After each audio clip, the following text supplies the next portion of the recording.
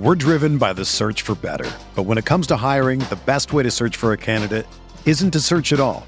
Don't search, match with Indeed. Indeed is your matching and hiring platform with over 350 million global monthly visitors, according to Indeed data, and a matching engine that helps you find quality candidates fast. Ditch the busy work. Use Indeed for scheduling, screening, and messaging so you can connect with candidates faster. Leveraging over 140 million qualifications and preferences every day, Indeed's matching engine is constantly learning from your preferences, so the more you use Indeed, the better it gets. Join more than 3.5 million businesses worldwide that use Indeed to hire great talent fast. And listeners of this show will get a $75 sponsored job credit to get your jobs more visibility at Indeed.com/Blue Wire. Just go to Indeed.com/Blue Wire right now and support our show by saying that you heard about Indeed on this podcast. That's Indeed.com/Blue Wire. Terms and conditions apply. Need to hire? You need Indeed. It's the True Faith Newcastle United podcast. Alex Hurst here with our guest, Craig Hope, who has very kindly agreed to speak to True Faith on our Patreon platform a couple of times a month, probably to talk about all things Newcastle United. So if you're interested in that, we're putting this one out free of charge so everyone can hear Craig during an incredibly busy time for him during the transfer window. So if you like what you hear and you like True Faith, £6.60 a month on Patreon, you get lots more of these podcasts every single week discussing this crazy football club. Plus now you can hear Craig a couple of times a month and we'll have these conversations. Craig, thank you for joining us. How has January been for you so far, mate? I'm looking forward to February the 1st. I really am. It's a difficult month journalistically because there's a lot of information out there. Everyone you speak to is generally motivated by an agenda for information to find its way into the public domain. That is not always a genuine agenda. And for us Newcastle United reporters, well, this is new to us. It really is. Where January is a month when you'd ordinarily put in holiday under the Mike Ashley regime. It was a chance to get some time away. So yeah, I must admit, I was saying this to a colleague earlier. Actually, the first week of the window was awful. It really took me by surprise. It was just the shock of the level of activity and the level of interest in what was happening transfer-wise on the Northeast patch. As I said, we've never had that before, and you are gripped by paranoia, by fear. You wanted to have the news first. It caught me off guard to a degree because as much as we were expecting it, I think we weren't really geared up for the level of interest there would be from beyond the Northeast in terms of what Newcastle are doing in this transfer window, and that remains as well. Like I say, be that from your online desks in particular, be that from new followers on Twitter, podcasts, radio shows, TV. Everyone wants a piece of you this month because what Newcastle United do in terms of the players they bring in is big news, and everything's being dissected as well. I mean, I went on a radio station yesterday, and I just thought I was going on to talk about the Saudi trip, the Leeds result, and it was 10 minutes being bombarded with questions about Newcastle United and transfers. And it caught me off guard to a degree, and I think I was just quite relaxed and open and honest about what I felt. And the responses I had on Twitter from Newcastle supporters in particular was quite strong in that they were saying, you're so negative, you're gloomy, all the rest of it. Now, you can say that, but it's also realistic because, listen, we've arrived at, what is it now, day 26 of the transfer window. And I think, and listen, there's a lot going on and we're going to get into this, that there's a few deals live at the moment. Now we'll be able to share a little bit more information with you. But I thought as of yesterday, day before, whenever it was I went on the radio, I didn't think Newcastle had done enough at that point in terms of what I would have expected for all the pre-January noise, all the planning they'd done, all this talk we had of the long hours and having this, that and the other in place to get to January 25th with only Kieran Trippier in, it was an excellent deal. The numbers make a lot of sense. Hats off to them. But then as well, also only adding Chris Wood, who, if we're being honest, is probably a downgrade on Callum Wilson and was a necessary addition and was a fairly easy one to do, bearing in mind they were related to the release clause. So, see, I was a little disappointed with business up to January the 25th, I must admit. But there are still 4 or 5 days to go, and there are a few deals live, and we will reserve all judgment until February the 1st. Yeah, fair enough. And I think that's a sensible approach to make. I've been I don't know if shocked's the right word, because, like you say, it's so different to what we're used to as supporters, and you're used to as well. But just Newcastle United are just everywhere at the minute. Sky Sports News, top of every hour, Newcastle United. I noticed the BBC did a big article today on the deals to watch. About 4 of them were Newcastle United. It's almost unprecedented, I think, in terms of a single football club in the January window making such waves. And I suppose there is some frustration out there. You're always going to get that. Social media isn't an accurate reflection always, but you get people saying, what's going on? This isn't good enough. We're promised more. But like you say, wait until February the 1st. And can you give us an update on the irons in the fire? They've been well reported today, but I think a lot of supporters are, you kind of get the supporters who think, oh, we'll not sign any of them. Do you view that? Do you think that we are going to get these players in before Monday night? Okay, well, listen, we're going to time check this. It is just after 8:30 on, what are we, Wednesday night? Because this could change by 9:30. It really could. I don't know what time you're going to put this out. But okay, so this is news. I knew I was coming on here. So as of 8 o'clock, the latest was that Newcastle have an offer in for Bruno Guimaraes at Lyon, the deep-lying Brazilian playmaker. There was reports last night in France that the offer was 40 million euros. Now, I was told straight away that was a little on the high side, not too much, but I think it's more around the 30 million pound mark that the offer is in for. Now, there's some reports earlier that an offer had been accepted. I think there was some within Newcastle who thought the offer had been accepted. My understanding is that at the moment they're still waiting for a definitive answer from Lyon. Maybe 1 or 2 earlier thought they had a deal, but they haven't quite yet. They're hopeful that definitive answer will come tonight. A medical is provisionally booked in for later in the week in South America. Bruno is playing for Brazil in Ecuador tomorrow night, I believe. And of the 3 big money buys they have been chasing, Sven Botman, Diego Carlos, and now Bruno Guimaraes, this is the one out of all of them I've heard people on the inside speak with the most confidence about in terms of getting it done. Now, Botman and Carlos have taught us not to take anything for granted. There's been at various junctures on those 2 deals. We thought they were going to progress quite quickly as well, and that didn't quite happen. And there were fairly public denial of failure. The word? Well, it was, yeah. And I don't think Newcastle and the new owners can afford a third one of those. I really don't, especially not so close to the end of the window. They're still missing that real big statement signing. Trippier was good. Trippier was excellent.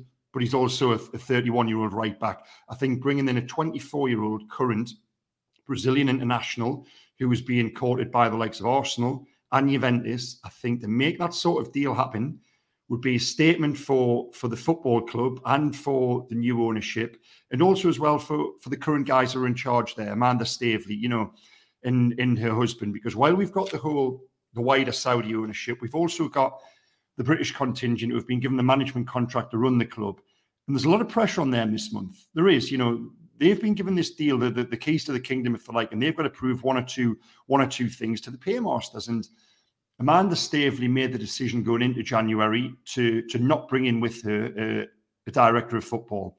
Now, I thought that was a mistake, and I'm on the record saying that is a mistake. Before January, and even as of now, with January the 25th, 26th, I still think they could have done with an expert hand at that executive level to guide them through. I mean, listen, if we're being honest, now Lee Charnley's gone, they've arguably got less from an expertise, a sporting, footballing knowledge expertise level than they did in the summer window, even January before that. So yeah, I think it's a big window for Amanda and her husband, and I think a signing like this would go a long way for them to appeasing supporters, to giving journalists as well, like myself, something positive by which to judge them, and all the noise beyond Tyneside as well. I think it really would be a statement sign. So there is deal number 1, which is absolutely bubbling away at the moment, and I would say out of all those big ones, it's probably the one I expect to be done. Deal number 2, Dan Burn, the centre half at Brighton. I can confirm. Very good sources. A bid went in today for what I believe was around £8 million. That bid was rejected. I think they are going to return with a third offer for Dan Burn. Now, if you'd said to me that Dan Burn was going to be the centre half Newcastle brought in at the start of the window, I think everyone would have been to a degree underwhelmed, especially when you see Sven Botman and then Diego Carlos linked as the 1 and 2 targets. But is Dan Burn better than what Newcastle have at the moment? Now, I think he probably is. And I'm in a WhatsApp group here with my friends who are all Newcastle supporting friends. And we were all watching the Brighton game against Chelsea a week ago or so. And I texted them in the group and said, Newcastle could actually do a lot worse than Dan Burn. This was before I knew of any interest. I'm actually telling my friends today on WhatsApp that it was my recommendation to the hierarchy, which has brought about the deal. But yeah, he's a northern lad. He's a fair age now. I think he's late 20s or so. It's not a deal which you would envisage this regime making to take the club to the next level. It's more a sign than to keep you in the division. And in the short term, that's ultimately what they need. I think Dan Burn would be a good recruit. I don't think it will be necessarily an easy one to do, and it might take a little bit of agitation from the player, a Geordie boy coming back to the team he supported, to make this happen. But they're going to go back in again somewhere, I believe, in the region, maybe north of £10 million. The third deal is Mitchell Bakker at Leverkusen, which is still live. Now, I think I was sat in the car park at Leeds at Ellen Road, actually waiting to go in on Saturday, and I got a call through saying that the figure was £16 million, and Leverkusen were actively looking for a replacement, and that deal would happen. Now, there was word on Monday that perhaps that had gone dead. I never got that myself, but it seemed to go away a little bit. Well, today it's reignited, and I'm told that as long as Leverkusen can bring in a replacement, the player wants the move, Newcastle are prepared to pay the £16 million. Leverkusen sees £16 million. There's a decent, quick, double your money profit on the $8 million they paid PSG in the summer. And to that end, I'm told today that there probably should be, if Leverkusen can bring in that replacement left back, there should be movement there. So that would be a left back, a centre half, and the centre midfielder, which for me are the three most urgent positions of need. You've then got the fourth position, which is the forward player, whether that's someone withdrawn like a Jesse Lingard, or do you go for another striker, someone as backup or competition to Chris Wood, because Callum Wilson's injury is still probably going to keep him out for another 7-8 weeks or so yet, which is a fairly significant time period. So the Jesse Lingard, now, I don't know, did me and you we had a conversation last week? I mean, I said this on air and in print anyway, but I think I told you at the time as well. Newcastle were going to have to pay something resembling a transfer fee for a loan deal for Jesse Lingard. That was always going to be the way it was when you had Jesse refusing to commit to a permanent, Manchester United refusing to commit to what would be an ordinary, sensible £2 million, £3 million loan deal. So the figures we were told today were that it was going to cost Newcastle United, all told, now I'm interested to get your opinion on this, Alex, £15 million for Jesse Lingard for 6 months. Wages, transfer fee, plus about a £10-12 million survival bonus. Now, do you think that's worth it? Newcastle United don't, and from what we're led to believe, they've walked away from the deal. They might go back, there's still 3 or 4 days. Would you take Jesse Lingard for that amount of money, knowing it was 6 months only? It's not even 6 months, is it? Because we're done with January, so you've got February, March, and April. Really, there's like one or two games in May, so it's like 3 months, not 6. I think, as you said to me last week, Jesse Lingard definitely improves Newcastle United. Now, Newcastle United are in a desperate situation because we're finding ourselves in the relegation zone. The games in hand situation makes it a little bit less clear, but I think I would do it. I would do it because if you look at particularly Ryan Fraser for Newcastle at the minute. Would he replace Ryan Fraser? I don't know what he does with the formation, but that's probably who he comes in to replace. Do you get a much, much bigger output in terms of assists, in terms of goals? Probably yes. And although we're concentrating on defensive signings quite rightly, as I've said previous, it's not Jamal Lascelles' fault we can only score once in a game. So I think the needs to bring in more at the other end of the pitch. An injury to Alan Saint-Maximin, we would be in serious trouble, particularly if hitting Wilson were at the same time. And I think Lingard lessens that burden a little bit. So I would just go and do it. There's no point being the richest club in the world, allegedly. We don't know that that's the case. If you can't splurge and take a gamble once in a while, 15 quid it's a lot of money, and would it impact the summer? But if you could go and get Lingard now and he plays well, the team stay up, chances are you sign him in the summer as well. So you're paying 15 million quid now. That might be the transfer fee for him if he had 18 months in his deal, for example. So I probably would go and do it. How about you, mate? I think what you've got to do is the calculation, could you, during the 3 or 4 months remaining, take a gamble on bringing Jesse Lingard in and doing enough to charm him and enough for him to fall in love with 52,000 supporters, that whereby when he comes a free agent in the summer, he joins you then. That is now if you were given an indication that could happen and that might happen, and Jesse Lingard came in, scored goals, was adored by St James's Park, I think he would find it very hard to leave at the end of that season, as we found with Rafa Benitez in the Serenade against Spurs. That stadium can be pretty persuasive. It really can be. Do I think it's worth doing? I can see why they don't want to, especially at this stage, because I think it sets a dangerous precedent. Maybe it's one of those you do with 24 hours left, like even with minutes left of the window, just so you're not saying with five days to go of the window, we're prepared to pay silly money, stupid money to get these deals done. So maybe there's a little bit of brinksmanship with regards to that. Regardless of the fee, forget the £15 million in terms of wages, all the rest of it.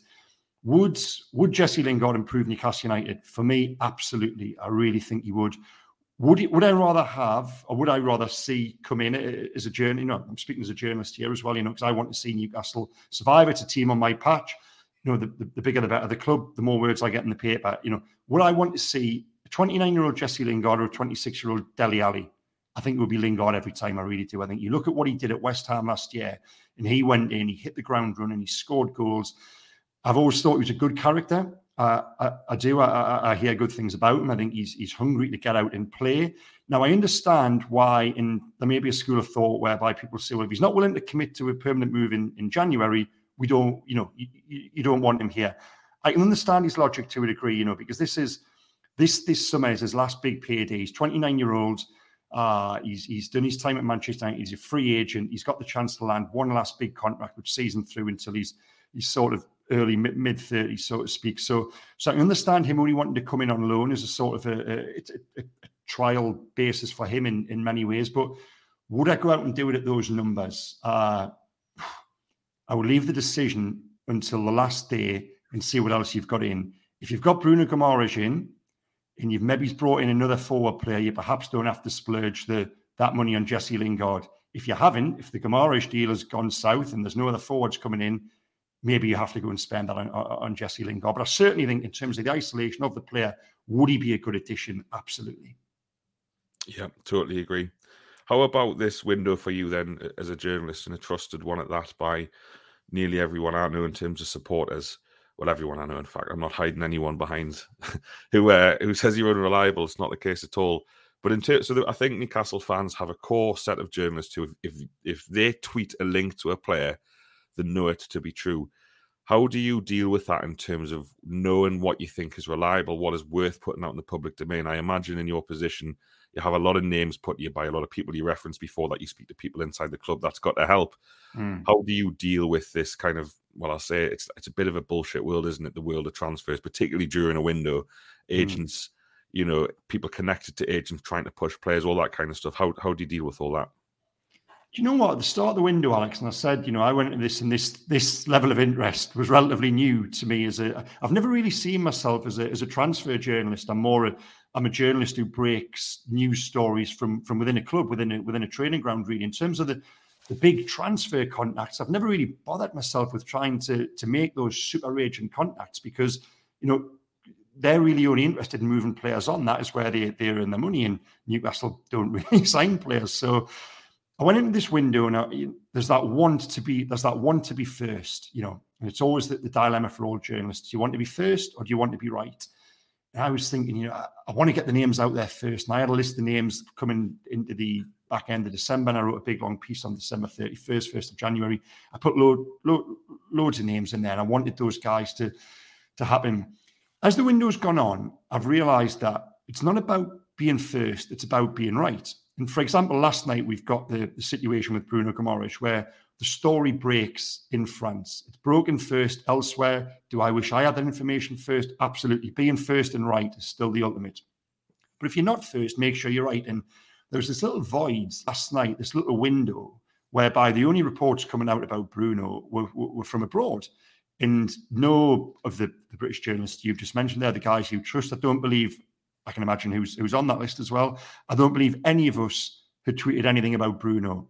And I think I was probably, I don't know, I'd have to go back and check. I think I was probably the first of that group of local Northeast British journalists who tweeted Newcastle have made an offer for him.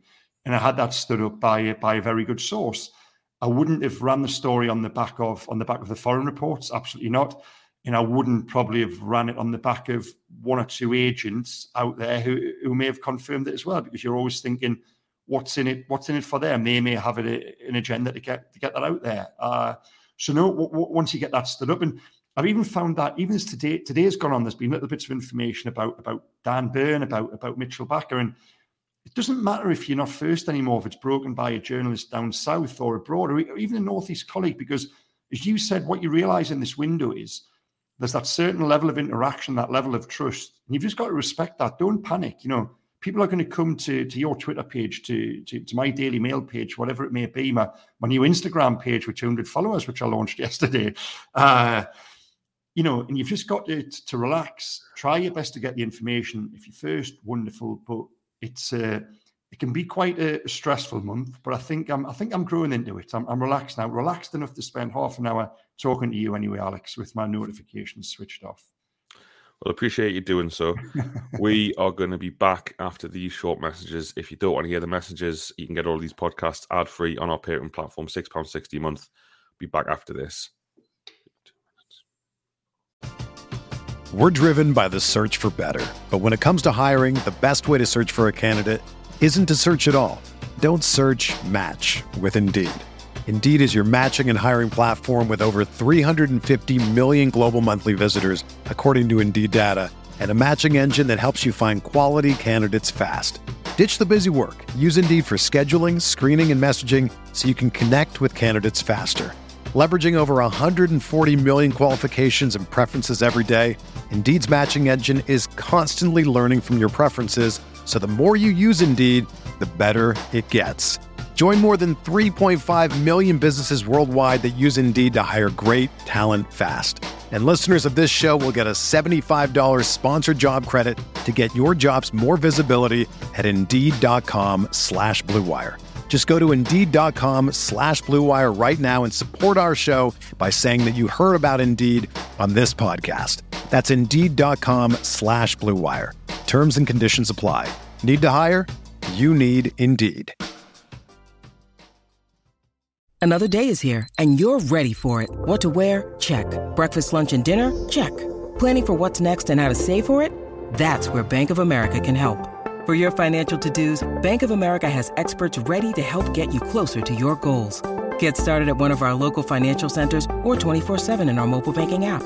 Find a location near you at bankofamerica.com/talktous. What would you like the power to do? Mobile banking requires downloading the app and is only available for select devices. Message and data rates may apply. Bank of America NA, member FDIC. Craig, I'm a traditionalist, and regardless of my desire to see Newcastle sign all of the players you've mentioned and be absolutely class or just not as dreadful as we have been most of the season, I still think the most important thing for Newcastle United in January, regardless of any incoming players, was picking up 4 points from Watford and Leeds. I try and concentrate on the football, as important as the transfers are. You just said there before you were at Ellen Road on Saturday. What did you make of the win in terms of the importance of it for the manager? Yeah, huge. I think it was an important win on so many levels. 7 days previous, after the Watford game, it was the first point at which one or two questions were beginning to be asked of Eddie Howe. Now, I understood why, because as much as we'd seen improvement, and I thought that there was visible improvement on the pitch, and when you watch them every week, you're able to detect that. There wasn't an improvement in terms of results, really. It was 1 win in 10, wasn't it? Okay, there was a slight pickup in terms of points per game compared to Steve Bruce, but it wasn't anything massively noticeable. There hadn't been a huge bounce per se. And I just think Eddie needed a result. He needed that statement result. I put out, after the Watford game on the Sunday going into Monday, I was writing a piece for the Daily Mail, answering the question, what difference has Eddie Howe made? It was 10 games. It seemed like a fair juncture at which to take stock. And I put on my Twitter feed, what do you think of Eddie Howe after 10 games? Now, there were over 1,100 replies. And for once, it's going to be a good point to reference this, to go back and look at it after 20 games, 30 games, 40 games. There were really sensible replies. It was the best of Twitter. I didn't even have to use the show button to reveal the expletives. It was all above board, sensible thinking. And it was a wide range of views. There absolutely was. But ultimately, I took from that, and I used this to inform my piece on the Monday. I thought it was one of overriding support for Eddie Howe. Supporters liked him, and they could see where he was going and what he was trying to achieve, but he did need a result to justify that support. Now, on Saturday, he got that. Me and you had a conversation last week. We were sat over a beer having a chat. I think I said you, didn't I? I said I couldn't see a way they would win at Ellen Road on Saturday. I couldn't see a way tactically. I couldn't justify it in my head to make a prediction that they would win, other than the Premier League's crazy and Leeds aren't great. And, as it turned out, I don't even think Newcastle won the game tactically. I don't, because the way Newcastle went into the match, whatever their tactics were, didn't work within the first 25 to 30 minutes. You could argue even the entirety of the first half, because whatever they went in intending to do, Leeds probably should have been 1 or 2 up. I know Dubravka only made one really good save, but they had a lot of near misses, balls which flashed across the face of goal. And you were sat there after half an hour, 40 minutes thinking, if Leeds get one, this could turn messy for Newcastle. So tactically, they didn't win it tactically. We got into the second half, and it became a game of, it was incredible. We were sat there in the press box and we're looking at each other, and we said to each other, the ball hasn't been able to play for 5 minutes here. It was like Bielsa's murder ball, the infamous training ground. Ball isn't allowed to go out to play, no fouls, no offsides. It was just absolutely frenetic. I was sat there thinking, this is going to go the way of Leeds United. This is playing right into their hands. Incredibly, Newcastle were fitter than Leeds. They were faster than Leeds. They were stronger than Leeds. They had more desire than Leeds. Now, for me, that wasn't a victory for Eddie Howe tactically in the way he sets up the team on Saturday. That was a victory for what he's done for them during the course of 2 months, mentally and physically. He inherited a team who weren't fit. Enough players have said that on the record now. Callum Wilson didn't pull any punches when he said it on his podcast. We knew it anyway. We watched them every week. I've read copy from earlier in the season. Every week I was intimating this team wasn't fit enough. So first of all, it was a victory for what Eddie Howe has done to them on a conditioning perspective. No days off with this gaffer, as Ryan Fraser put it. They just looked in better condition. Also as well, now 7 days previous, that team wasn't mentally strong enough to hold on to a lead.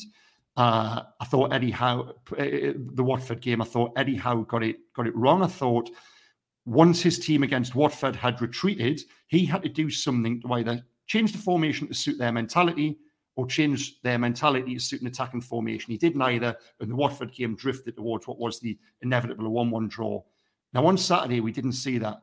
They never looked like conceding. That is the biggest compliment I can pay them for the 15, 20 minutes that was left after John Joe Shelby's goal. It felt comfortable. Listen, they were dead on their feet come the end, but I thought they were still, even in that last 5 minutes, they were still stronger, fitter, faster, quicker than Leeds were. If anything, Joe Willock should have made it 2-0 stoppage time. And to answer your question, it was a huge result for all of those reasons. And as well, Alex, the noise around the club. Let's go back to Friday. Even by Newcastle standards, Friday was a pretty extraordinary day. Now, if you thought the advent of money was going to bring about a new era of normality at Newcastle United, think again. Friday was bonkers. You go into it with Eddie Howe answering questions about, you've bear in mind Rafa Benitez has been sacked a couple of days previous as well. You go into it with Eddie Howe answering questions, not on his future, but there's a little bit of pressure there. There's a little bit in terms of, the impact he's made, 1 win in 10, all the rest of it. You've then got Eddie Howe confirming the story, which was broken in the Daily Mail, of Newcastle going to Saudi Arabia. I mean, we might talk about this in a little bit, but, at a time when you can probably do without questions about shaking hands with Mohammed bin Salman is on the eve of such a big game at Leeds and sports washing all the rest of it. Then just to put the cherry on the cake at tea time, you have confirmation that Mike Ashley's suing Amanda Staveley for £10 million. So all this noise was enveloping the club and was beginning to prove a little bit of distraction. So for Eddie to go out and get that win, it just quietens everything. It really does. It was a huge win on so many levels. Yeah. Totally agree, and it felt like that from the away end, and it felt like that from the players and the manager on the pitch as well. And I said this in our podcast on Sunday. I quite enjoy the fact that it wasn't this brilliant tactical victory, because for so long it feels like to win a game we've got to go to Leicester City and score 4, or we've got to kind of batter Burnley and somehow only win 1-0. It's kind of proof that I think normally in a season you can just play 4 or 5 games away from home against average teams. And as long as you defend okay, you might win a couple of them, because eventually teams like that will give you a goal. Normally we're the ones doing that, giving opposition teams a goal. Watford being a case in point last week. Didn't play well, Watford, but deserved something from the game. I'm already nervous for Everton because it's just such a massive game. Every game we play at the minute, you just feel can't lose that. We can't lose that, and it's got to weigh on the players, and that's why Saturday was so important. Is if they'd lost that game, and like you say, it's entirely conceivable, even on the balance of play, particularly in the first half, that they could have lost it.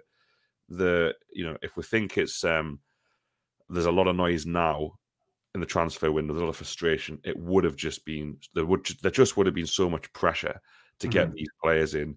And in addition, if we think clubs are taking the piss now with Newcastle 1 point from safety, unbeaten and 3 in the league, it just would have been so much worse. So a massive, massive win. And I kind of wish we were playing this Saturday, to be honest with you, just to take it on. And that's the thing about the Man United game. After the Man U game, we didn't have a game for a little while, and you saw against Cambridge that we're lost whatever we'd had in that fixture. So I hope the same doesn't happen against Everton. Let's move on then to the trip to Saudi Arabia. Obviously, you're speaking to me from the northeast of England, so press pack not out there. Is it a trip you regret not being on currently? I would have gone if there'd been, last Sunday night I was looking at visas and getting sponsors and flights and all the rest of it, and I would have been there, but Newcastle said that there would be no press access. Now, I broke the story, I think it was 10 days, lose track now, 10 days ago on the Thursday, and the Newcastle were planning to go to Saudi Arabia. The players had been told, visas were being sorted. Now, within 5 minutes of me breaking that story at the Daily Mail, the Mail Online, Newcastle had a call, I think, from an ITN news crew wanting to send the team over there to cover this. This is big news. Newcastle can't escape that. And I think in light of that interest, I think they realised that, perhaps this is better off just as a closed training camp. And I don't necessarily blame them for that. I think it's probably a wise choice from their perspective. Now, would I want the camp to be open for us guys to be there and for us to be asking footballing questions and non-footballing questions? Because this is a big story. You've got to admit that. And there's one or two. I'll address this as well. So I called it a controversial trip in copy, and Michael Martin, who and among others, there was quite a few others come back when I called it controversial on Twitter. Why is it controversial? Now listen, come on. Of course it's controversial. If you've been following anything to do with Newcastle United and the Saudi takeover since October, you know that the very first time Newcastle take their squad of players to Saudi Arabia, it is controversial. There is going to be interest. There is going to be criticism. I totally get that. I think it's right and I think it's fair. I do. I think the timing of the trip is not ideal. I do, in terms of they could have gone in the summer. While there still would have been interest, it would not have been amidst a transfer window and a relegation fight. I think Eddie Howe, before the Leeds game, was having to answer questions he could have done without, as I said. And when he comes back, he probably will do as well, too. And I think that's only right. But as ever, everything is coloured by results. Now, if Newcastle had lost at Leeds on Saturday, there's probably certain things happening over in Saudi that could have been spun in a very different way. I think the guys are having a game of golf. There's a couple of team meals, things like that. Now, on the back of a victory, that's team building. On the back of a defeat, it can be spun a very different way. It can be interpreted as a little bit of a jolly. Now, listen, from what I gather, they are out there working very hard. And I think actually in the isolation of going away for a warm weather training camp, I think it's an excellent idea. I really do. Under the previous manager, we've got to be fair here. We would have criticised them under the previous manager, and we did when players were given 4, 5, 6 days off during these types of break, and the manager went on holiday. So for Eddie Howe to not go on holiday, and for him to take the players away, some much needed time in terms of bonding and working on organisation, tactics, all the rest of it, I applaud them for that. I just think they probably should have chose a different location, somewhere closer to home in Central Europe. If you are going to be buying players from France, Spain, Portugal, wherever, just be in Central Europe, a similar time zone, not too far from those countries where you're probably going to be buying players from. Would have been more savvy, and it would have avoided a lot of the coverage. Now, again, I come back to that phrase, everything is coloured by results. Newcastle come back from Saudi and they've got 2 home games in 4 days. If you lose those 2, don't be surprised to see the likes of myself and my colleagues, blaming the Saudi trip, too far to go, 8,000-mile round trip, 20 hours on planes, all the rest of it. We'll soon come back to it. If they come back and win those games, now Saudi was a masterstroke. Wasn't it wonderful that the players got away, Eddie Howe? That's just the nature of the beast of football. Everything is coloured by results. So it's probably a wait and see in terms of how history will judge the merits or otherwise of this Saudi trip.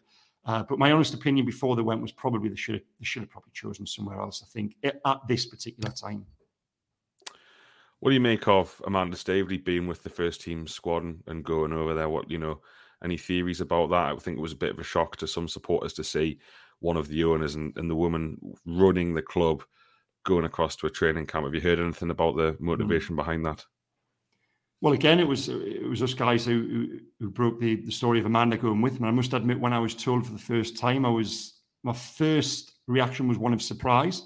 I thought that given that there's no director of football, no chief executive, I assumed Amanda would be on the ground here with Mehrdad, with Steve Nixon, and have a sort of a UK transfer committee. Now, as it happens, I think Amanda and Eddie have been working very closely over in Saudi with regards to transfers. I just think maybe she had to be there from an ownership presence with regards to meeting the Saudi contingent. That is part of the reason why I don't think this trip was a good idea, because it has taken Amanda, Eddie Howe, and Jason Tyndall's a big part of recruitment as well. It's taken them away from the Tyneside nerve centre, if you like, in terms of having everyone together in one place. The admin staff, a guy called Richie Hines, who's in there doing all the Lee Charnley job, the I's and T's. I think it works better if everyone is in the same place. I was surprised Amanda went. But ultimately as well, they're going to be judged by two things. One, results when they come back, and also what they deliver in the transfer market. If we get to Monday night, and this has been a little bit of a car crash of the last 5 days in terms of not getting deals done, not getting the big deals done in the right positions, then Amanda Staveley going to Saudi was a bad idea. If they actually deliver on everything and we emerge from it saying, you know what, fair play, they've put their I said this to earlier, someone actually about the Saudis, it's putting their money where their mouth isn't. We haven't heard anything from the Saudis so far. We don't actually know their level of ambition and intent yet for the football club. All we've got is Amanda Staveley in a hotel room in Jesmond 2 months ago saying they wanted to match PSG and Manchester City, when I think she was probably under guidance and advice not to say that. So yeah, come Monday, come Tuesday, we'll know more again as to whether the Saudi trip was a success from the point of view of the team going, and as well Amanda being there. Very interesting. To finish off, Craig, put you on the spot. From everything you've seen and heard so far from the new regime, the new management, obviously you've spoken to Eddie Howe a lot. You spoke to Amanda Staveley a lot. Gut feeling on Newcastle United staying up this season at this moment in time? I would say it was odds against the will. Sorry, funny phrase that odds against means they've got more chance of staying up. I think they've got more chance of staying up than going down. I think that there's a number of factors, in my opinion, on that. One is Eddie Howe. I think the longer Newcastle are exposed to Eddie Howe, the better they will get. And I make that statement based on what I've seen myself and noise from the inside. I think it will take a lot longer than Eddie, it will take a lot longer than 2 months to undo what I felt was 2 years of regression under the previous manager. And the longer he has, the better they will get. So Eddie Howe is one reason why I would back Newcastle to stay up. I think Kieran Trippier and Chris Wood, I think, has still got something to prove on account of his first two appearances. I think he's looked like what Sean Dyche said he was, a quiet player out of form. That is what Newcastle have bought so far, and he needs to play his way in. But I think in terms of what Chris Wood did in Wigan and Burnley, and in terms of the form he could run into, because I've always thought he was a decent player, I thought that was a sensible buy. Kieran Trippier is just a better player than what Newcastle have, even though you would argue he's replaced Newcastle's second best defender in Javier Manquillo. But Newcastle may just have found a left back in Javier Manquillo based on the impact he had on Sunday. So I think they are two good signings so far. And I think in terms of what they've got left to do, no one out of the bottom four will or should spend the money Newcastle spend during the next 5 days and bring in the calibre of player Newcastle do. So as of now, Wednesday night, Newcastle should be the only squad who is stronger again come Monday. And if they're not, then we'll be asking serious questions of the ownership as to why they haven't made the impact that they should have done and are capable of doing. So at the moment, I think they will stay up. No, I do. Everyone's saying it's 3 from 4. I still think there's scope for a Brentford or a Leeds to maybe just get dragged into it. I really do. But I don't think it's going to take, everyone's saying they might need 5 or 6 wins. I don't think they will. I think somewhere relatively, not far north of 30 points, 32, 33, 34, will probably be enough to stay up this year. What I will say is, I think the next 2 at home are huge. I really do. I just think you've got those 2 games at home in 4 days. Everton is a must-win. Everton are a team in free fall. They really are. Look at the protests there this week in terms of chasing the manager before he's even been appointed. We thought Newcastle was nuts. Villa will be a little bit harder. Steven Gerrard hasn't necessarily had the results you'd expect there, but you can see the impact he's made. I think if you take 4 points from those in that week and climb out with the relegation zone on the back of a couple of good signings, I would absolutely be backing Newcastle to stay up. Yep, I share that opinion entirely. You said they were going down last week, Alex. I'm going to pull you up on that. Yeah, well, I'm a football fan. I'm fickle, and I change my opinion weekly.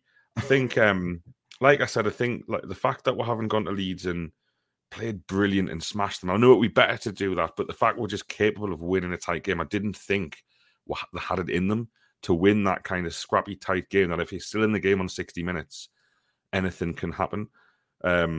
You said this, I think, on social media, and I agree that every substitution made the team better, even though all 3 were enforced. That was the opposite of what happened against Watford and Cambridge, where the team got worse every time the team changed. But like you say, the next 2 are massive.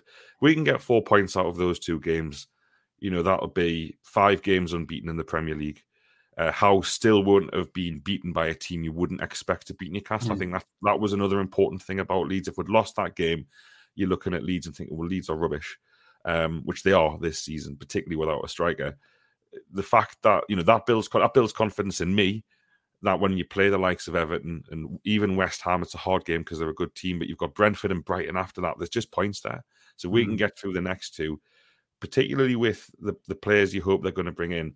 I think that Watford fans, Norwich fans, Burnley fans are desperate for Newcastle to beat Everton, even though it moves Newcastle away. I think Everton are, with the form dropping like a stone, regardless of who they get in with manager, they're not going to be able to reverse like 9 defeats in 11 or whatever it is. Now that's a big ask. So I agree with you.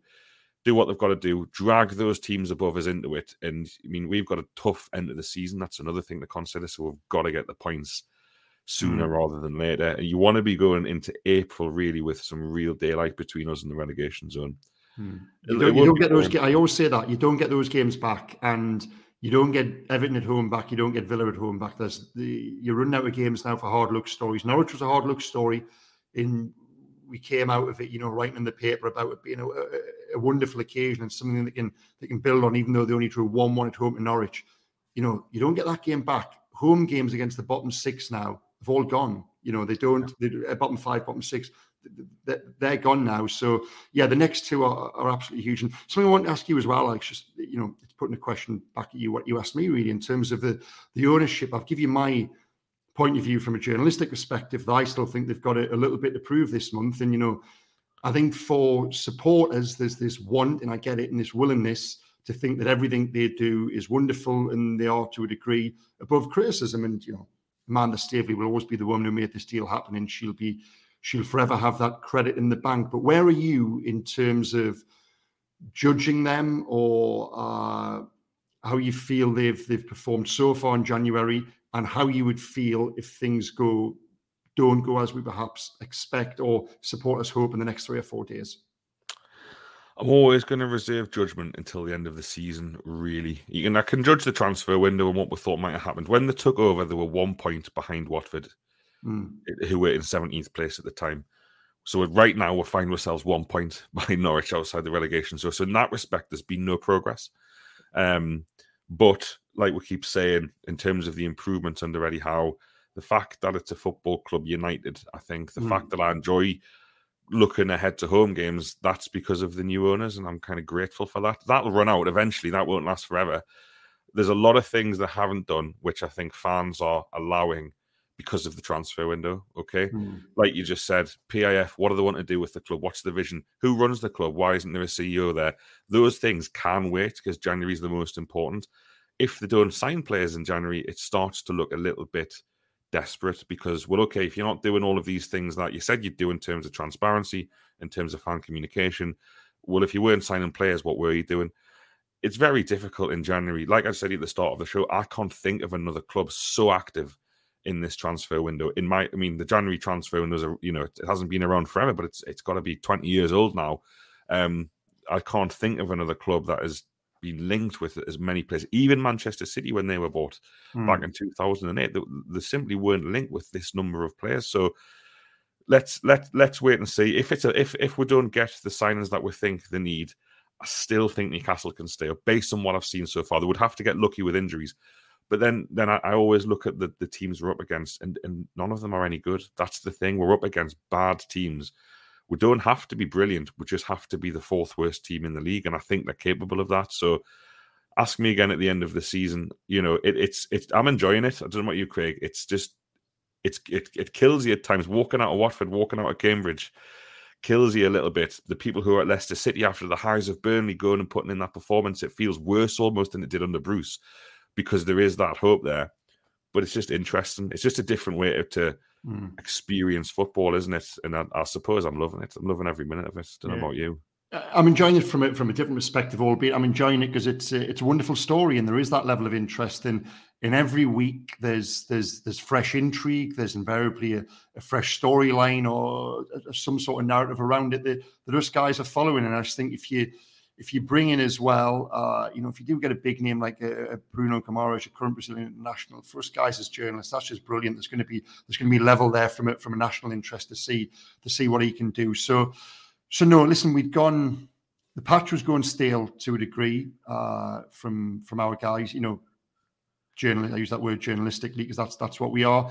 It had got a little bit samey. Mike Ashley's football club was always going to end up on the back pages. Never everything to do with football. And I was someone who thrived off that in the past sort of couple of years. The back page stories, there were never good news stories from Newcastle. It was always causing problems within, and that necessarily won't change. It'll always be a newsy football club, not always for the right reasons, but hopefully, just hopefully, there might be some footballing reasons to put our names up in lights as supporters, as reporters over the next few years. So listen, we're going to enjoy the ride as journalists. We've had one of the most intriguing stories in world football land on our doorstep. So yeah, let's enjoy it and enjoy it behind Patreon with me and you.